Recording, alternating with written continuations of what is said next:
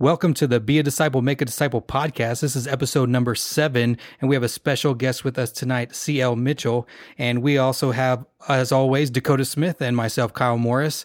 Please check us out online at www.bedisciplespodcast.com.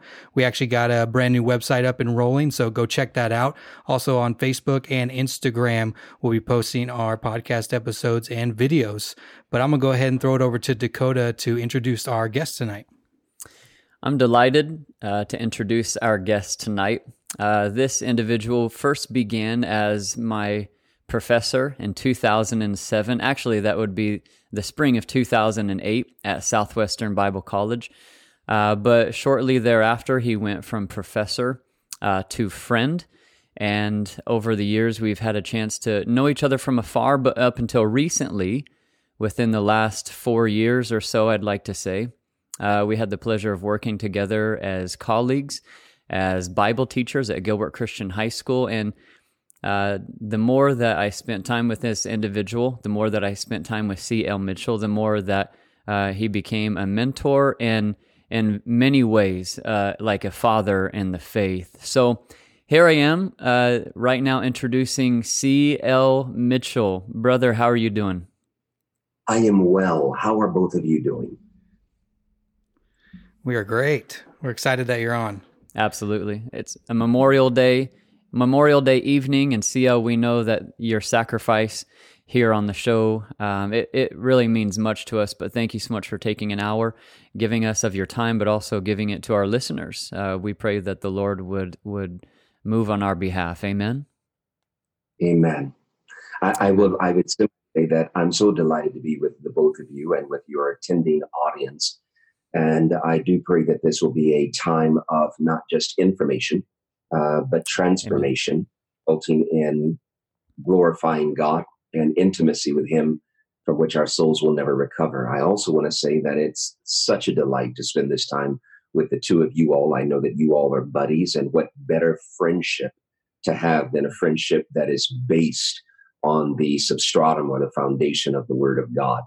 And what's more, Pastor Smith, I'm so humbled and honored to see you and proud of you in Christ. And you're over there in Canada and doing senior pastorate work. And I am delighted that if in fact I did not withhold emotions, I could be led to tears to see all that God has done in a strong exhibition of faithfulness in your life. To God. Brother, thank you. You were certainly and still remain to be a person in my life who assists me or helps scaffold me in the post that I'm in today. You've been a part of this journey of mine for the last couple of years, and it's a delight to be able to say that you're in it with me. That's a joy. It's a joy. Amen. Why don't we pray, and we will jump into our questions and our discussion. If you're listening with us again, thank you. Thank you for joining us. We know that we've been growing in our listenership really every week, and we're just thankful for the fact that you would entrust us with these conversations as they pertain to the Word of God. So let us begin and ask for the Holy Spirit's guidance. Lord Jesus, I thank you for this opportunity to speak of you. There's no one better worth speaking of. There's no one better worth following, and there's no better Lord, there's no better King. Indeed, we thank you, we love you, we're grateful that you've given us of your Holy Spirit. You have not left us as orphans, but you've given us your Holy Spirit, and Lord, we can follow you, and you know our heart, and you intervene for us, and you intercede for us. Thank you, Lord, that your ministry is unto us, the bride of Christ. We ask you, God, even right now, in the name of Jesus, we ask you for anyone who's listening to this podcast, who does not yet have a personal relationship with you. Jesus, I ask that their heart would be softened, that the Father would draw them to himself, and that they would see you as Lord and Savior, not just for everyone else, but of their very own heart. We give you this podcast, and we give you this discussion in Jesus' name. Amen. Amen. Amen. All right, so let's jump in it. Let's go. So our first question, we ask every guest the same question to get to know them a little bit, but it's, who discipled you? We want to know who was influential in your life coming up and learning and growing, and even to today, who's still a part of that discipleship process as we continue that throughout our lives. So please share. So if I am to understand the question correctly, I am not a distinct guest. This is a general question which you ask of all guests. And so we'll melt that pot, shall we? Yes, let's do it. I think that's actually appropriate to ask, because there is something of a Christian heritage that we share. And I think that in the First Testament and in the transitional testaments, the gospel, and in the New Testament proper, it seems to me that pedigree and genealogy was of particular importance for service. There was times when pedigree could work against you, and there was times when pedigree could certainly work for you. And I think what we have today is almost Lone Star Christian who wants to believe that they are almost vacuous in their growth and discipleship. They pick maybe here and there. And I am not demeaning or belittling the facet of media that we have, whereby we can have at our fingertips great teachers all over the world. But there's a difference in a great teacher via media and a great teacher involved in the life of the believer. And so I am humbled to answer that question. I think, first of all, that would have to do with my parents, the believers at rest, Bishop Dr. C.L. Mitchell and my mother, Anna Jewel Mitchell, who are both in heaven and know far better and see far clearer than I see. And my father took a great deal of effort in discipling me to be a believer, a servant of God, and a man of God in service to God and to the body of Christ. One of the most precious things that he said to me, son, I knew that you were called to ministry at a very early age, but I held you back more than my other ministers, because in the difficult hours in your office, it would be important for you to know that it was not, in fact, your dad who had called you to ministry, but it was God who had called you. And that proved true. Very grateful for that. So very early in my time of walking in faith, it was the Word of God taught in context, line upon line and precept upon precept, that the Holy Spirit used as an instrument to persuade and convict and convince my heart of sin and righteousness, in keeping with John's theme. And as the Holy Spirit did that through my father's preaching and through my mother's prayer life and through her gentle care and consistency, therein the Holy Spirit worked marvelously to draw me to the most important place that an individual will ever be drawn, and that is to faith in Christ. Your faith in Christ is the intimate river from which your service for Christ should flow out. And so they undertook great pains to do that. When I was very, very young, my father had a very vast library, and he would say to me, son, there is a book that's this color on this shelf, and there's a book that's this color. One author was Author W. Pink, the famous preacher and scholar, and another was various other preachers. And he would say, I want you to just compare those two in this particular arena and tell me your thoughts about it. So very early, he was working both the devotion and the intellect. And I take it that that's important in discipleship, because we are to, in fact, love the Lord our God with all of our heart, soul, mind, and strength. In other words, it is a sin not to love God intellectually. But with him intellectually, you come to love him intimately and deeply and meaningfully and transformatively. And so my father and mother did that for years. I had the blessedness of having a very fine youth pastor who came alongside me in life to do the same. And then beyond that, I had one Dr. Howard Tryon.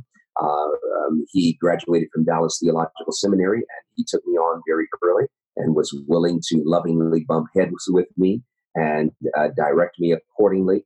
I had the opportunity to be around individuals like Bill B. York, had the individuals like James Faulkner, who was also from Dallas, and Bill B. York. Dr. B. York was from Biola, or Talbot Theological Seminary.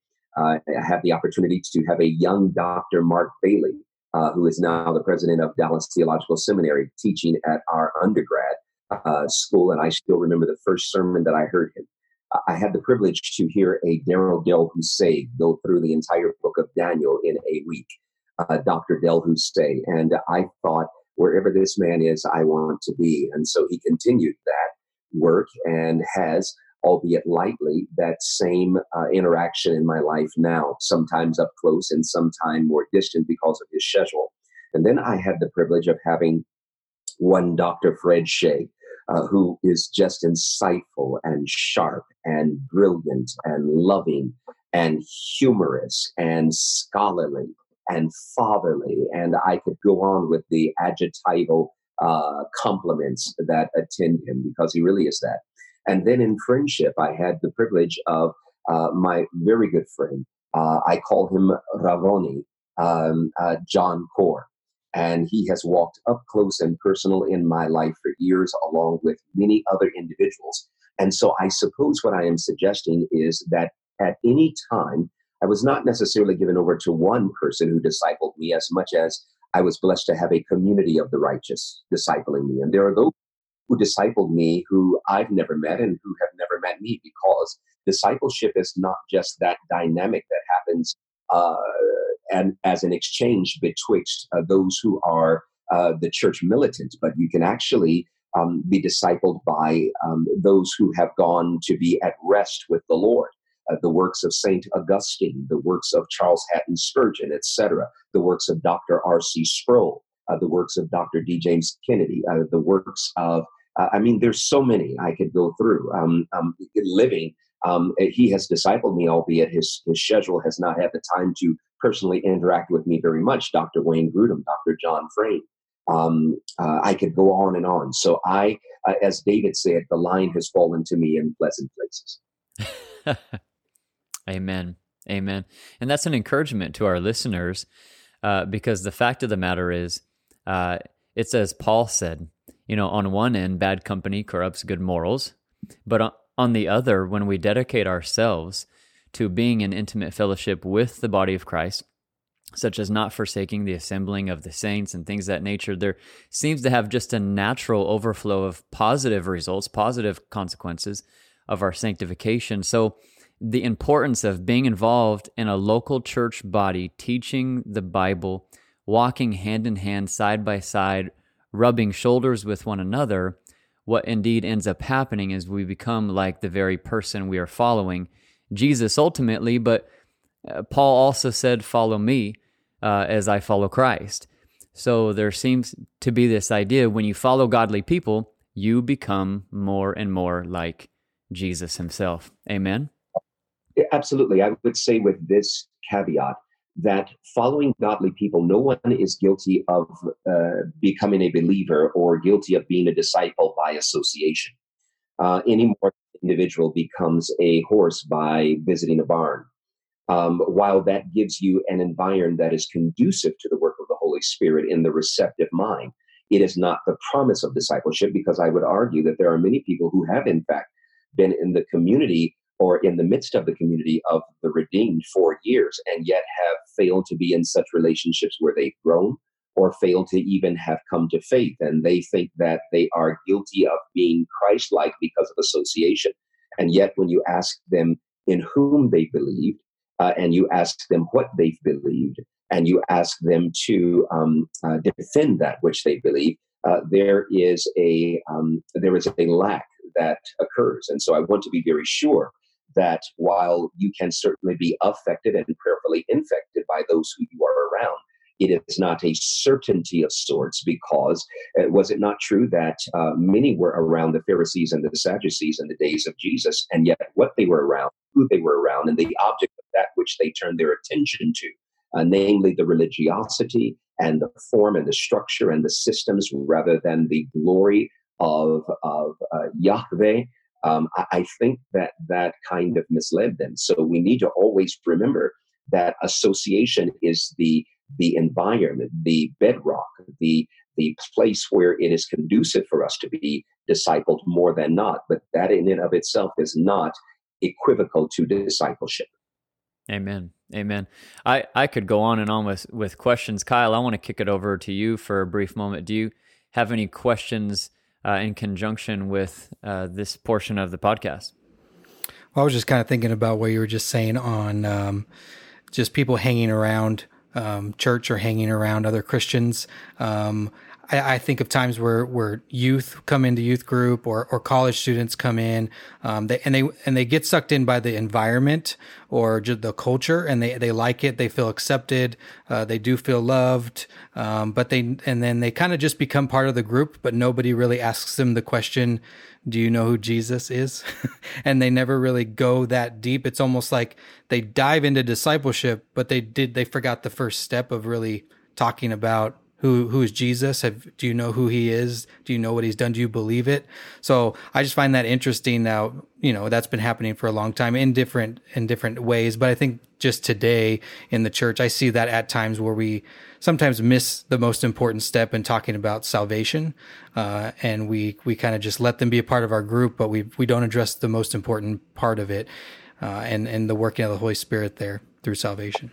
Yeah, I think in response to that, I think that the church of today, not altogether, but in many aspects, the church of today no longer has the conviction that the Holy Spirit is the means by which the soul is drawn to faith in Christ. They no longer believe the passage in John, no one can come unto me unless the Father draws him, and I will raise him up in the last day.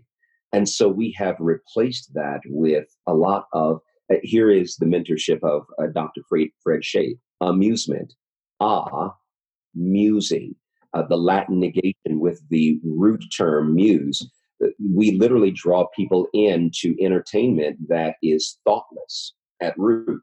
And so they're having fun, and our ideology is, and then maybe on the back end, we can hit them with the whammy of Christ. And I see this as altogether opposite of what the first century church did. And I think that whenever you're looking hermeneutically at the law of first mention, whatever was in the original seems to tease out in some manner in the ingredient of that which remains. And so I think that what we have to do is realize who the object of our affection and devotion and love and adherence is to. Secondarily, we have to be true to him and realize, although we might employ various methodologies, we must let people know to whom they are coming. You are coming to Jesus, and we must be clear concerning the representation of the gospel message. And we must be careful to convey it in the manner in which the apostles were to convey it and did faithfully convey it. And in fact, I play off of this term that is apostello, right? A present active indicative first person singular that was a nautical term or a shipping term. And the idea was that the ship was at port and the captain of the ship was entrusted with cargo. And he was literally sent. That's the word. The equivalent of apostello in the Masoretic text is shalach, to be sent. And the Septuagintal term that stands behind that, or is the term that they translated for shalach, is apostello. And of course, then you gain the noun of a position, apostolos, or an apostle, if you will. And so these were simply men who had entrusted into the cargo of their clay vessels the truth. And the responsibility of the ship's captain was not to add to the cargo so as to contaminate it, nor to have the ship bereft of the cargo so that it would arrive at dock having less than what was given. And so we're just couriers. That's all that we are. We convey that message. Woe to us when we arrive and the Holy Spirit has arranged an opportunity and the ship's cargo is mixed and muddled with another message, or it lacks the cargo that God has placed in it. This cargo with which we travel, it is an eternal cargo. The grass withers, the flower fades when the breath of the Lord blows upon it. Surely the people are grass. The grass withers, the flower fades, but the cargo lasts forever. The word of our God. Yes. Amen. Amen. Yeah. Our job is to be faithful with the message. Amen. I mean, how beautiful are the feet of those who come with the good news, essentially. And what I find nowadays is you're right. We so often want them to sit in our pew. Maybe we define success as a growing church by simply having someone arrive and sit and become a part of the fold. But the real victory is when we invest in lives so as to see their transformation done by the Holy Spirit, done by their active faith in Christ where they get born again. I see nowadays that we have often downplayed a personal encounter with Jesus Christ, because if we're not careful, we can simply reduce Jesus to an idea as opposed to someone who's risen from the dead, resurrected from the dead, sitting at the right hand of the Father, whom I may know right now personally, intimately. Absolutely. Amen. I agree. And we go ahead. No, go ahead, Seal. We have to be careful to see to that, right? Because according to the biblical text, prosperity is defined, and I'm being quite lexical now, as a good path. In other words, biblical success is when God gives you a push in the right direction. And the right direction may feel wrong to your emotions, but it is right objectively because it is that which subscribes to the standard of truth, to quote Dr. Norman Geisler. It is that which is most conducive to reality. Amen. Amen. CL, if we were to continue with the second component of this podcast, and if someone were to basically ask the question, okay, I'm starting to put it all together. Maybe I've never stepped foot in church before, but I'm listening to this podcast. What does it mean to be a disciple at the core? What is discipleship? How can we just take a meta-narrative approach from Old Testament through New Testament? At the end of the day, what is being a disciple? What is walking in discipleship? Got it. If you'll allow me, I'm going to start probably polemically, which means almost argumentatively, right? And I want to do some comparisons because details matter. And while you have some terms that are pressed off or pushed off as almost synonymous, and they are almost employed by many pastors, by many youth pastors, by many believers today, also by secularists, those terms, while they are pushed off in that way, do not necessarily have the same root or result or intent behind them. I want to suggest that discipleship can involve mentorship, but is not in fact mentorship. And sometimes the two terms are used synonymously, and I think that's a fallacious usage or utility of what the core meaning of discipleship is and what the intent and the ultimate goal of discipleship is. So let's just look at some differences betwixt the two, if we may. Mentorship is general. Discipleship is specific. Now, there's a vast difference there if we were only going to address that. Secondarily, mentorship is focused on behavioral modification from the outside, possibly working inwardly without the specific focus on the person of Jesus Christ. I can mentor you for external modification, behavioral change. I can also mentor you on certain ideologies that you want to change, certain thinking patterns. But I can do that, frankly, with good, noble statements that are general of sorts, but do not necessarily use the Word of God as the manual and do not use the person of Christ as the ultimate exemplar for how we are to be changed, nor does it employ the power of the Holy Spirit whereby real change, transformation, not adjustment, occurs. So I want to make a differentiation, a very hard one, betwixt mentorship and discipleship, which centers on a very specific, pointed focus on the information or the data of biblical truth. Secondarily, it issues on conformity to that truth. Third, it issues or it deals with the power by which one conforms to that truth. It also deals with the consequences, both temporally and eternally rather, with our subscribing to or the lack thereof to that truth. And next, it seeks to spread that truth both in the life of the individual holistically, as well as into the farther reaching community of that individual. It is really a kingdom takeover within my person that spreads outside of my person to God's world. Mm. Amen. I'll pause there before we go to a biblical flow of that so that you all can interact with it. Well, I love how you ended, because at the end of the day, the biggest difference is who has rule and reign over your heart. In order to become a part of God's kingdom, the kingdom must first begin within, rule and reign within one's very own heart. Does Jesus have full control over the heart or not? CL, right now, on the weeks where we are not interviewing guests, where we're walking through the Sermon on the Mount and we're reviewing things such as the kingdom of God. But that seems to be the dividing line between the two. Kyle, what are your thoughts? Yeah, I was kind of really thinking, about why people come to church, or even people who go to church right now who are so much about the external, or so much about, I need to change my ways. I need to stop doing this or stop doing that, these behaviors. And they're so focused on those. And they want to go to church to learn how to get rid of these behaviors, or to be better for God, or whatever their reason is. But I feel like they just totally miss out. And I'm sure you'll get more into this as you get into the biblical context of it. But just that, I see so many people coming who just want to change this outside appearance of sorts. And when you really talk to them about the heart, the internal, that they almost get pushed away a little bit, or they're almost taken off guard that I don't need to address that. I just have this one issue I need to talk about. And you're like, we're not going to start there.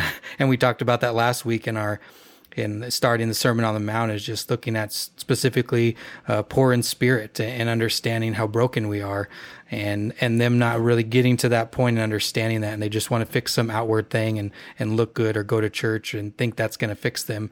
But it's not. So just, and they want to have a mentor, like you said, not really a disciple, someone who's discipling them, but just somebody who's mentoring them and gets them to a certain place, and then they're good, and then they leave.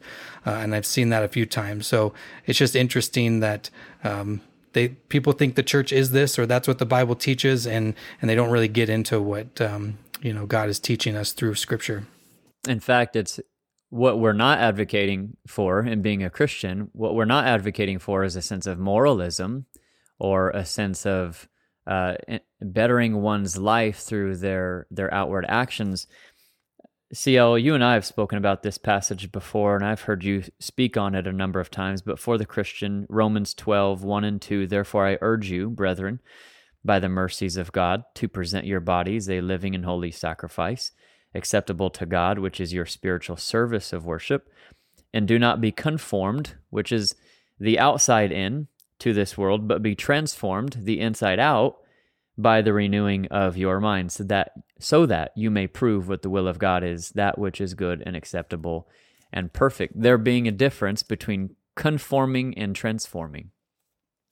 Absolutely. I want to just harken back to a statement that you made, Kyle, which I thought was very insightful. And I'm going to rephrase what you said in the form of a question. If we are simply, as Mr. Smith said, moralist, or if we are simply behavioral modificationalist, right? Then what is the distinct difference betwixt Christianity, Jehovah's Witness, Mormonism, other religions, even Islamic religion, that seeks very much to control the outer display of activity in the life of the individual? Or what difference from the person down the street who is an atheist but really seems to behave quite upstanding and appropriately? Let's reverse it in a different way. And let's say, and if in fact the proof of our salvation and the means of discipleship is all behavioral modification, then what happened to Moses? What happened to Abram, who became Abraham? What happened to Lot? His life is very complicated. What happened to Noah?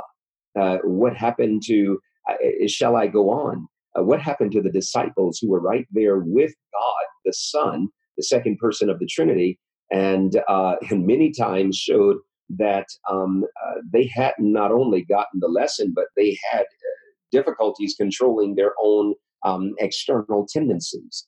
And so it seems to me that there is no great distinction if all we are going at is the outside. That could simply be handled by any common guru who has a series of inspiring statements. That could be accomplished by Asiatic wisdom from ancient saints or Africanized statements that have been passed along by the fathers and the ancients from years. There's nothing to distinguish that. And so we must be careful because it is the Spirit of God alone who is able to so apply efficaciously the work of Christ that he makes us not individuals who modify, but he makes us completely altogether new.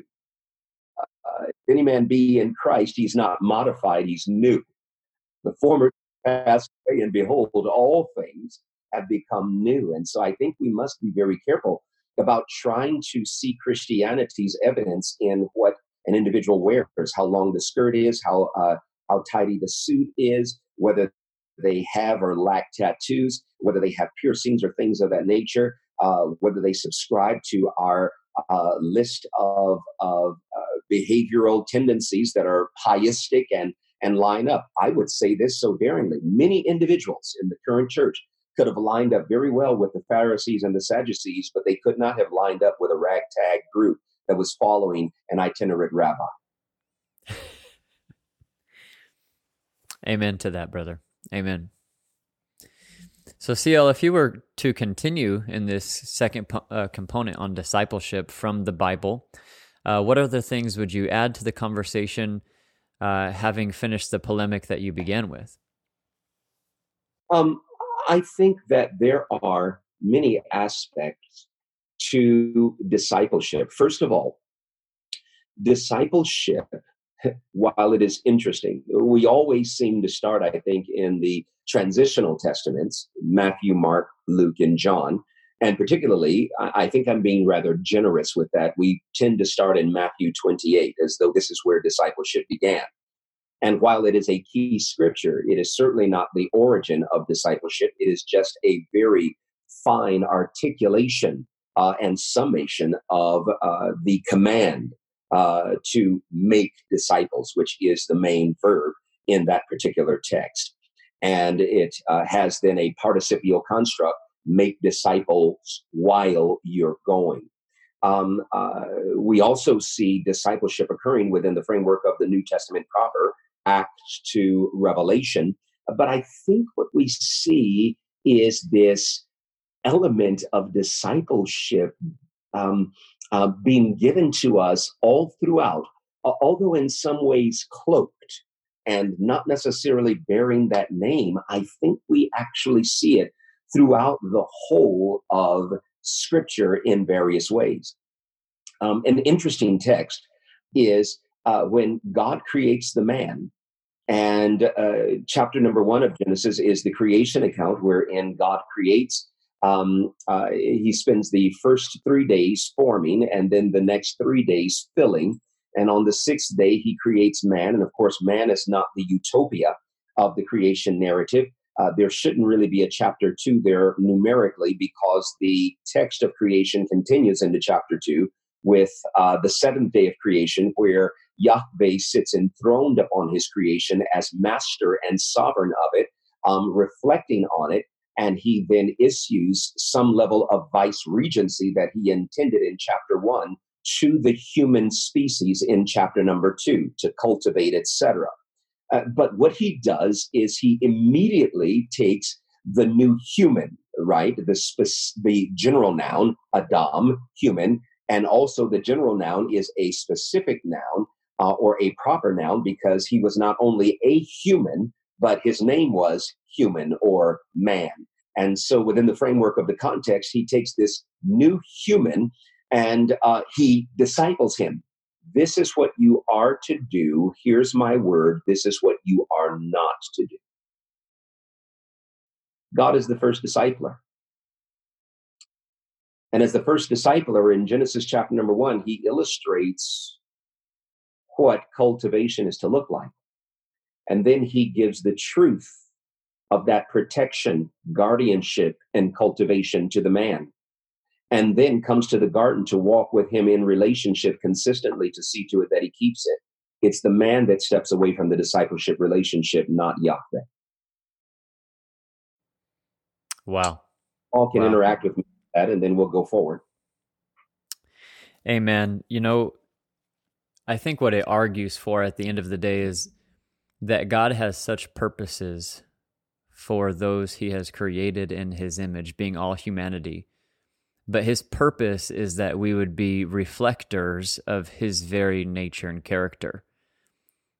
The purpose is not for us to reflect an image of ourselves. It's not for us to make ourselves enthroned as God and King, but in fact, the purpose of our very life is to reflect the one who has made us to begin with. Us being beneath him, as God rules us, we rule the world in humility, in love, as he's called us to do it. Amen. So, why don't we do this? We want to move to component 3 of this discussion in the podcast, where we can speak about what it looks like to be a man of integrity. So really just refining and getting down. If we have men who are listening, by the way, if you're an individual and you're listening and you don't happen to be a man, but let's say that you are someone who is listening on behalf of another, on behalf of your husband, whatever it may be, we want you to know that we're pursuing this question because God has given men such an ability to lead, and we do believe that there are men within our culture, if I can say this lightly, who have dropped the ball on leadership.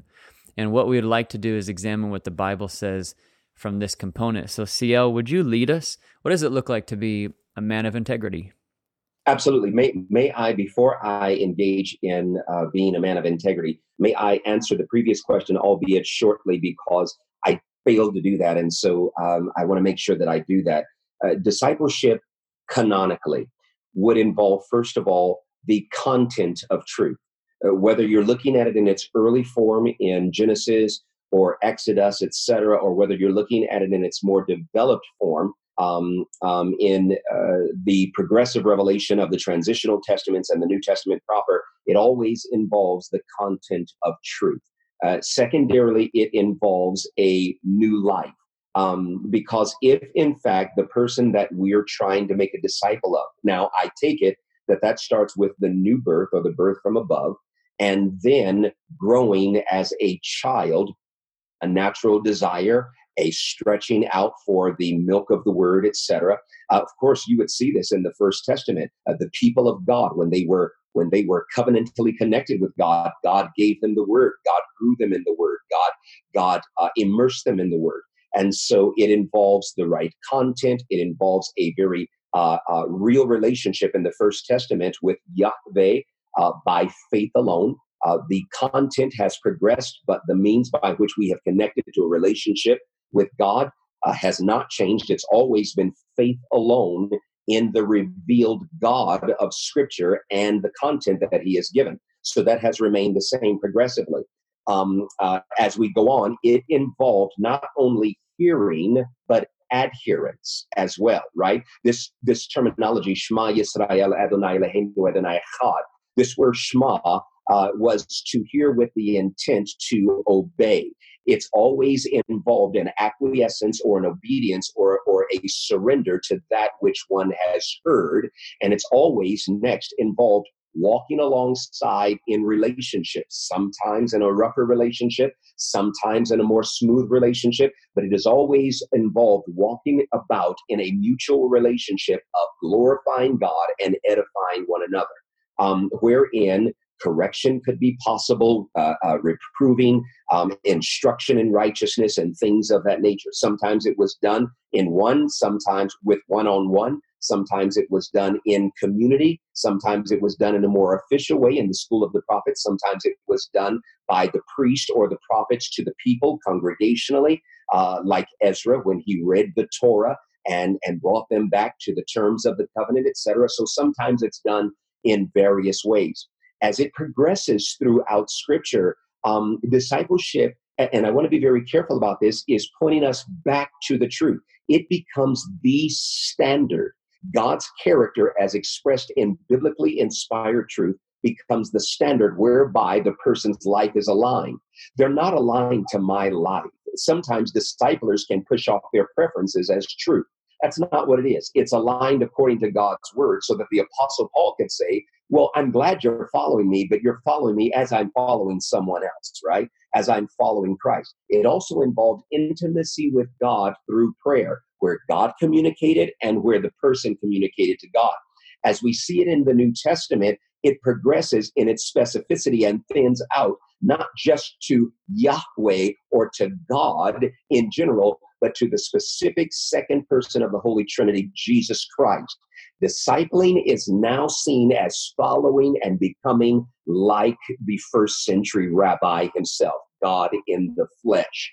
And that involves, again, a holistic intake of Scripture, not just your favorite part, not just the New Testament, but the whole of Scripture that is useful. What's more, it involves not just I'm relating to God vertically, I'm relating to the Scriptures historically, but it also is I'm relating to lives personally in my community. I'm walking in the community of the redeemed where they are able to look into my life. I am able to look into their lives. And we're not being critical for the sake of being critical, but we're being critiquers of godliness, judging amongst ourselves so that we might in all respects grow up in the grace of God.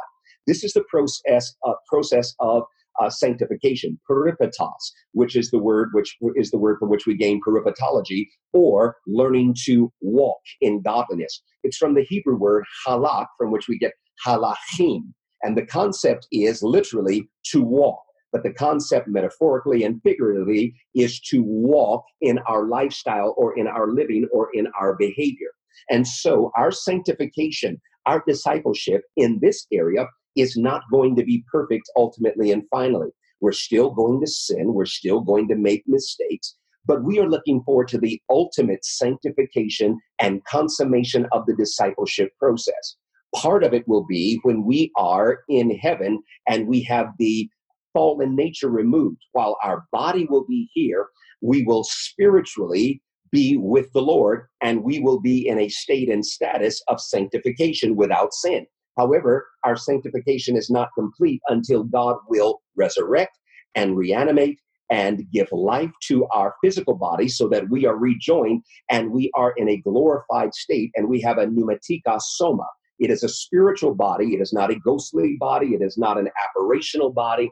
It is not a non-corporeal body. It is simply a real body. The noun is stronger than the adjective, and the adjective is describing the noun. It is a real body, but it is spiritual in nature. What does that mean? It is a body which is given over holistically and altogether to the behest, to the moving, to the wooing, to the driving, to the following of the commands of the Holy Spirit. And at that point, our discipleship will go from this progressive level to the realized level where we will be altogether perfected in the presence of God and will be able to sit as the co-heirs that we were intended to with Christ Jesus to reign and to rule in the new heaven and the new earth. That's a very short summary, but that's canonical discipleship throughout Genesis to Revelation. Okay, so I'm going to ask you the question again. What's discipleship? No, I'm just teasing, CL. Love you, brother. Thank you for that kind word from God's word. It's certainly a journey. I mean, the beginning of the race, as Paul says, is when I put my faith in Jesus Christ, for him to save me from sin, to save me from the wrath of the Father, to save me from hell, and in fact, to transform my heart. But that also assumes that there's a finish to that race, and the finish line is when I meet Jesus face to face. Amen. Yes, Amen. Yes. Concerning integrity, which you asked me, let's do a First Testament and a transitional and New Testament kind of take on that. I'm going to argue that the Hebrew word that is translated integrity really seems, in my understanding, to speak of a condition of being without blemish, a perfection, a completeness, if you will.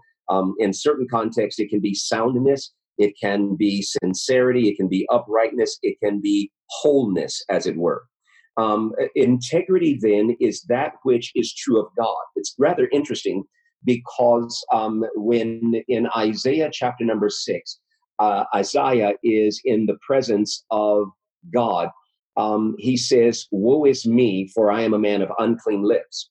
Now, what's interesting is he hears the antiphonal call and exchange of the seraphs, the ones who are beings made of pure fire and may in fact have serpentile looks to themselves, which is very interesting and deserves a great deal of conversation. They are outside of the angel class. They are beings that are seraphs, seraphim, the masculine plural Hebrew construct. And then, of course, you have different beings that are cherubim, again, the masculine plural construct in Hebrew, but they are the cherubs, right? And Lucifer would have been of the cherub class, not the seraph class. But anyway, with all of that said, there is a word that is used 3 times, and some think that it's just a repetition. I tend to instead think that it is a progression. They say he is kadosh, kadosh, kadosh, or he is holy, holy, holy. One of the aspects of his distinct holiness is his transcendency. He is altogether other. And that's not a spatial difference as much as it is a categorical difference. He is God in every way, and Isaiah realizes that he is not. He sees how far removed he is from God at that moment. And in fact, I borrow now the words of the believer at rest, Dr. R.C. Sproul, while God is transcendent and altogether other, he is not so transcendent that there is no common ground which he has with man, because if he had that, then there would be no way in which we could have any sort of fellowship with God. But the Imago Dei ties us in with him by his own good kindness and grace, quote unquote. Now, and that was a summative quote. To say that then, the idea is in one facet of this term, kadosh, he is one with what he says and one with what he does. So you'll never find a difference or a distinction or any sort of separation, not even a splinter or a slither of room betwixt what God says and how he behaves. That's integrity. That's integrity in the First Testament. Boy. Now, if you look at that from the standpoint of God, he is always consistent with what he says. I can't find an individual in the First Testament who's the same, because man is not. In fact, in the presence of Yahweh, I think that Isaiah refers to him as Yahweh Sabaoth, the Lord of armies, there in the text. But in his presence, Isaiah sees this as a prophet, as a believer, but also as a man. He is absolutely altogether integral. He is one with what he says and one with what he does, and he is transcendent. But I am ruined, for I'm a man of unclean lips, and I live in the middle of a people who have had the word of God, given their word, but they can't keep their lifestyle consistent with what they promise in their relationship with God. So I think integrity in the First Testament is presented to us in very general terms. Again, I gave you a lexical range of terms that could be used in various contexts to highlight this.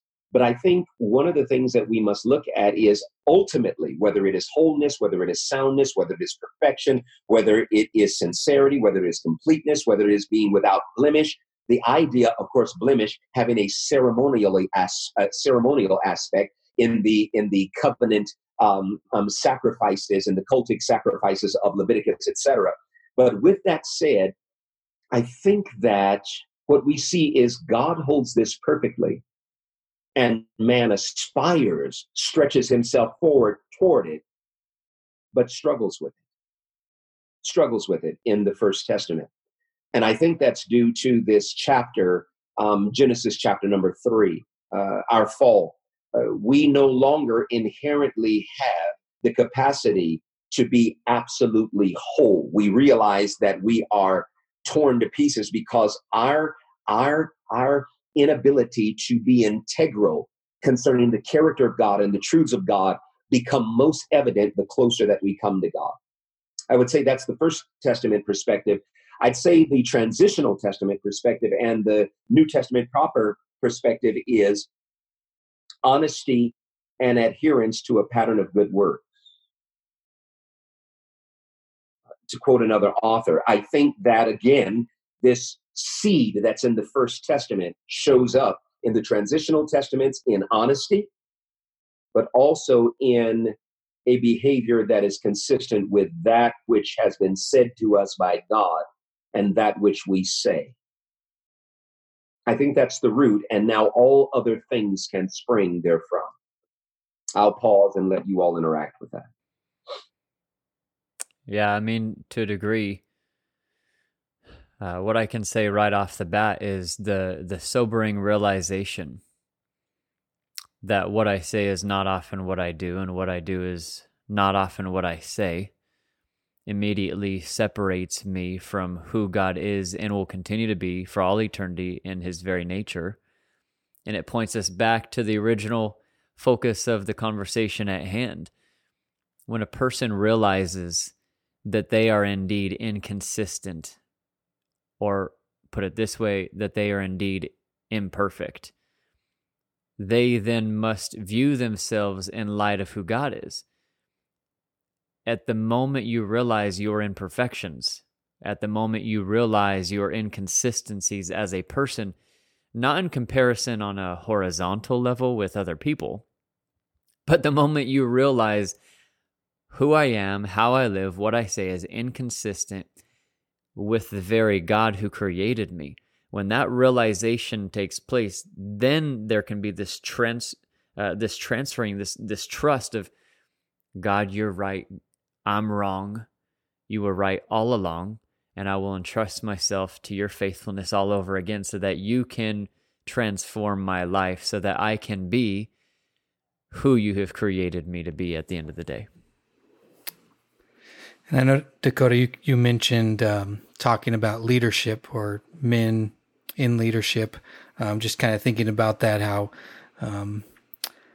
if you're in a leadership role and you're not accepting the fact that you're not going to be consistent, that you are going at times to fall and not do those things, but then in those times try to cover it up or not give it to God, or not repent and ask and ask others for forgiveness as well in that position of leadership, but continue to cover and cover and cover and get yourself in a position to where you almost are fully just not following Christ, or maybe even leaders who aren't following Christ at all, but they get themselves in that position where they need to continue to cover and cover and cover to the point where they don't even know where to go at that point, or the fact that they're just gonna, whatever they say is truth because they've kind of gone off the rails when it comes to leadership and how just devastating that can be to people who are following. So I just think of leadership in that example, and as you mentioned earlier, and how we can just continue to get further away and lead people in the wrong direction if we ourselves as leaders do not submit to God and repent in times and be able to say, hey, I mess up too as a leader, and that can be good leadership if we do that. But a lot of times we fail to do so, and that can get us in a lot of trouble. Yeah, I think the first step is a cognizance concerning humanity, that it's not if we will fail, it's when we will fail, and to the degree that we will fail. I think there's something of that knowledge that brings about a very sobering humility and requires a very definitive dependency on God. Secondarily, I think that we must realize that we can have appeared to succeed in the eyes of men and yet not have integrity in the eyesight of God, because we can be one with what we say and do toward men, but lack the capacity to be one with what we say and do toward God. And so we must measure integrity rightly. First, as you said, Dakota, vertically, then horizontally. And the more we are cognizant of our vertical responsibility, the more we will be able to carry out an appropriate horizontal dependability where people can say, now that person is trustworthy. I think next that when we're talking about integrity, we have to realize that as servant leaders who are seeking to be integral, Scripture does not only inform us, The Spirit of God does not only help us and empower us, but it actually puts limitations upon us. Because sometimes we want to be more than we ought to attempt to be, and that causes a lapse in our integrity. We overextend ourselves and we try to seek to be more than we should in any given context. In pastorate, it's the superhero complex, right? The idea is we can be all things to all people. No, we can't. And so it sometimes a lack of integrity can come from a really good heart, just an uninformed mind that says, I am the central hub around which all things spin. And that's simply not the truth. There's only one rock that the church is built on. And that rock is not, thank God, made up of us. Amen to that. Amen. I think I want to say something to you've been very pointed with the subject matter, namely integrity. So let's take integrity real quick in the last few moments and do some discipleship with it. So that we somehow, mix the two together. First of all, what about a father to his son? And what about a father who's already in the role and he knows that he doesn't measure up to that and his wife sees it and others do? First of all, let's talk about a father to his son or to his daughter. I think there are times when you need to be very careful, even if you can do a great deal, to do less very intentionally and to leave a pause between that which you say to your children and that which you do, so they can see you giving your word and fulfilling your word. And then you can proactively point out, did you see that was daddy, not in arrogance, but in humility, being integral? I told you this week, and I came through with it the following week. In that way, we teach our children how to anticipate, identify, and expect integrity. I think as men to our children, we are very clear to say daddy is not the be all, end all. I think it's important to say, and I have someone who I don't always line up to. I don't always walk in step with him.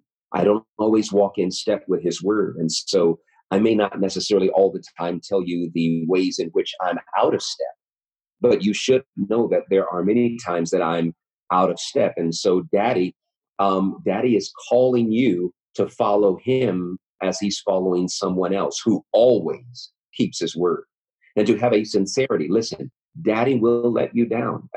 My daughter, and I pray that God will bless this, and tends to make me rather emotional.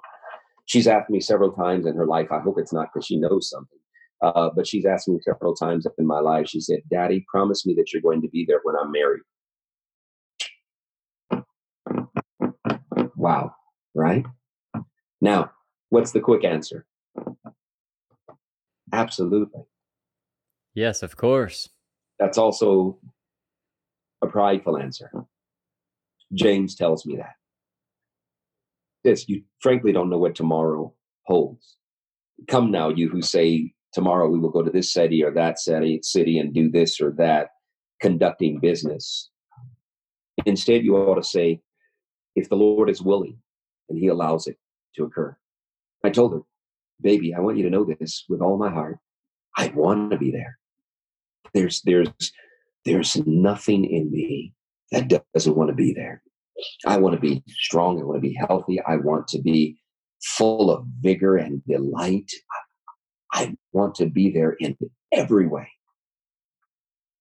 Daddy doesn't know that he will be able to, but if God grants me the grace, I'll try. But remember this, if daddy is not there, God always will be. That was integrity in a conversation.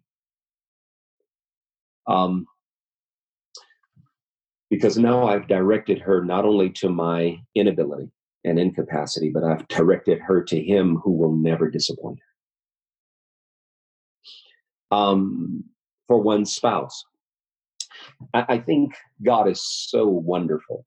He puts your sanctification, your closest sanctification, in this attractive shell, and you get attracted to them, you fall in love with them, and then they are the means by which you are more than not made most holy.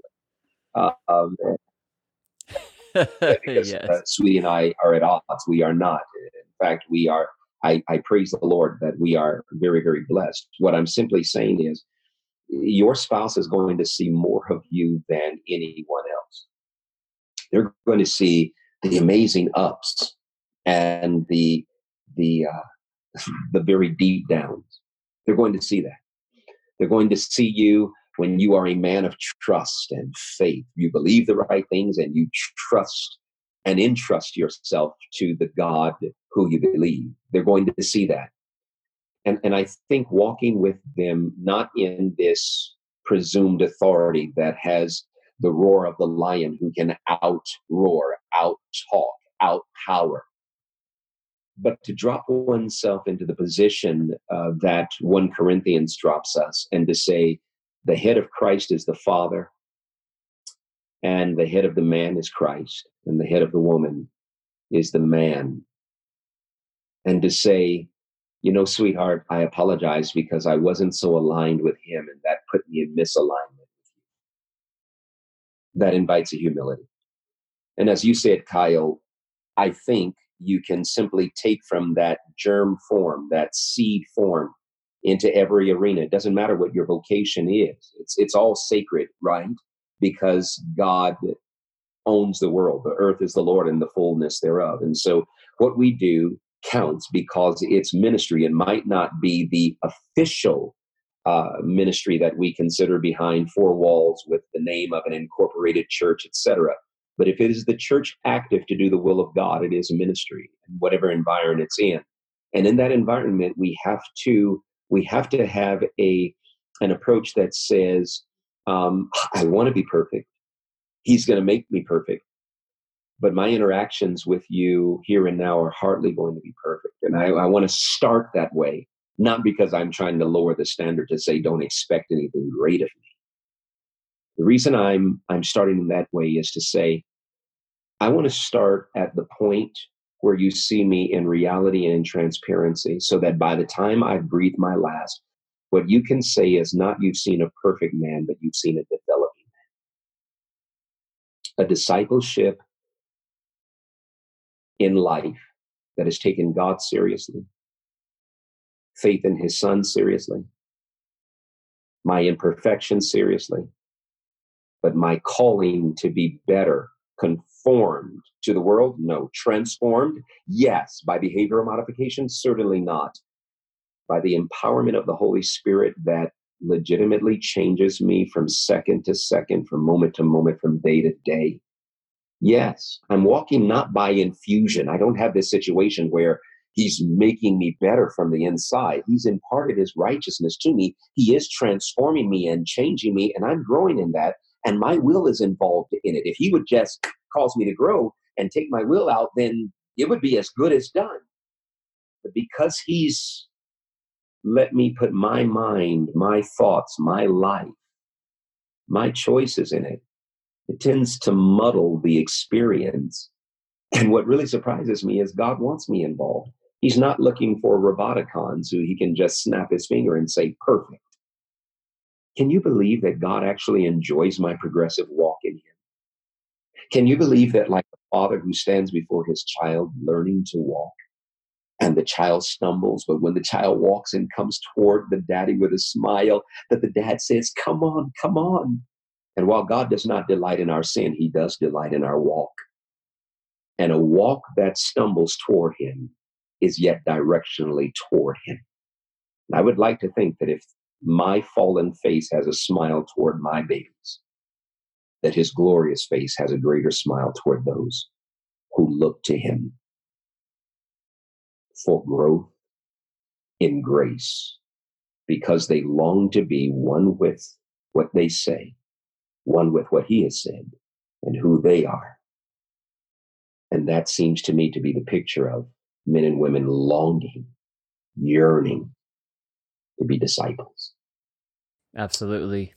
Professor, friend, brother, would you end us in prayer? Would you pray over this ministry? Would you pray for our listeners? And would you allow us also to finish to pray for you? Praise God and Father. What a privilege it is to call you.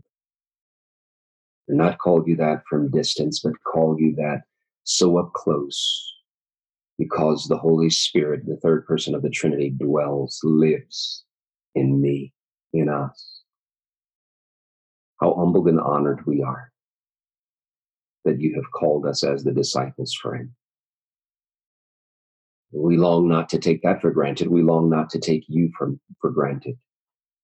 You are great and holy, incomparable in all your ways.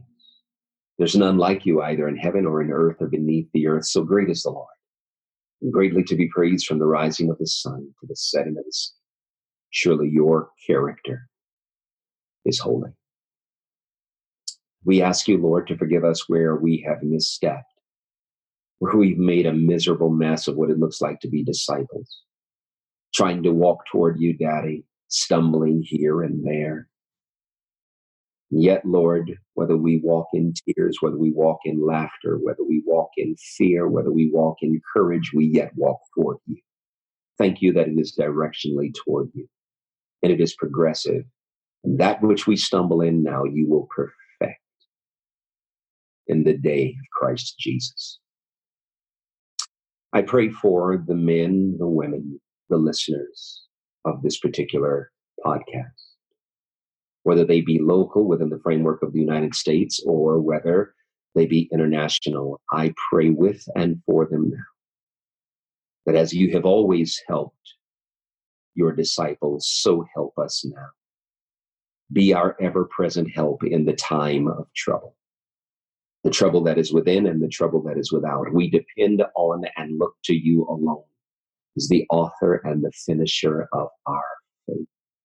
Thank you for those persons who you have used to inform us of truth and walk alongside us as we grew by your Spirit in truth. Time would fail me to recount all of the men and women whereby that was accomplished and is yet being accomplished today, but to say thank you is my language. It is the poetry of my heart to you, for them, and every moment that I get, language directly to them as well. Lord, would you please speak to those who are downtrodden, who are discouraged, whose heads are bowed down and whose souls are wounded. Would you please speak to those who have ill information, a lack of truth, and long to have transformation instead of behavioral modification? Dear Father, would you please draw them by placing a hook in their resistant will and winning, triumphing over them in Christ.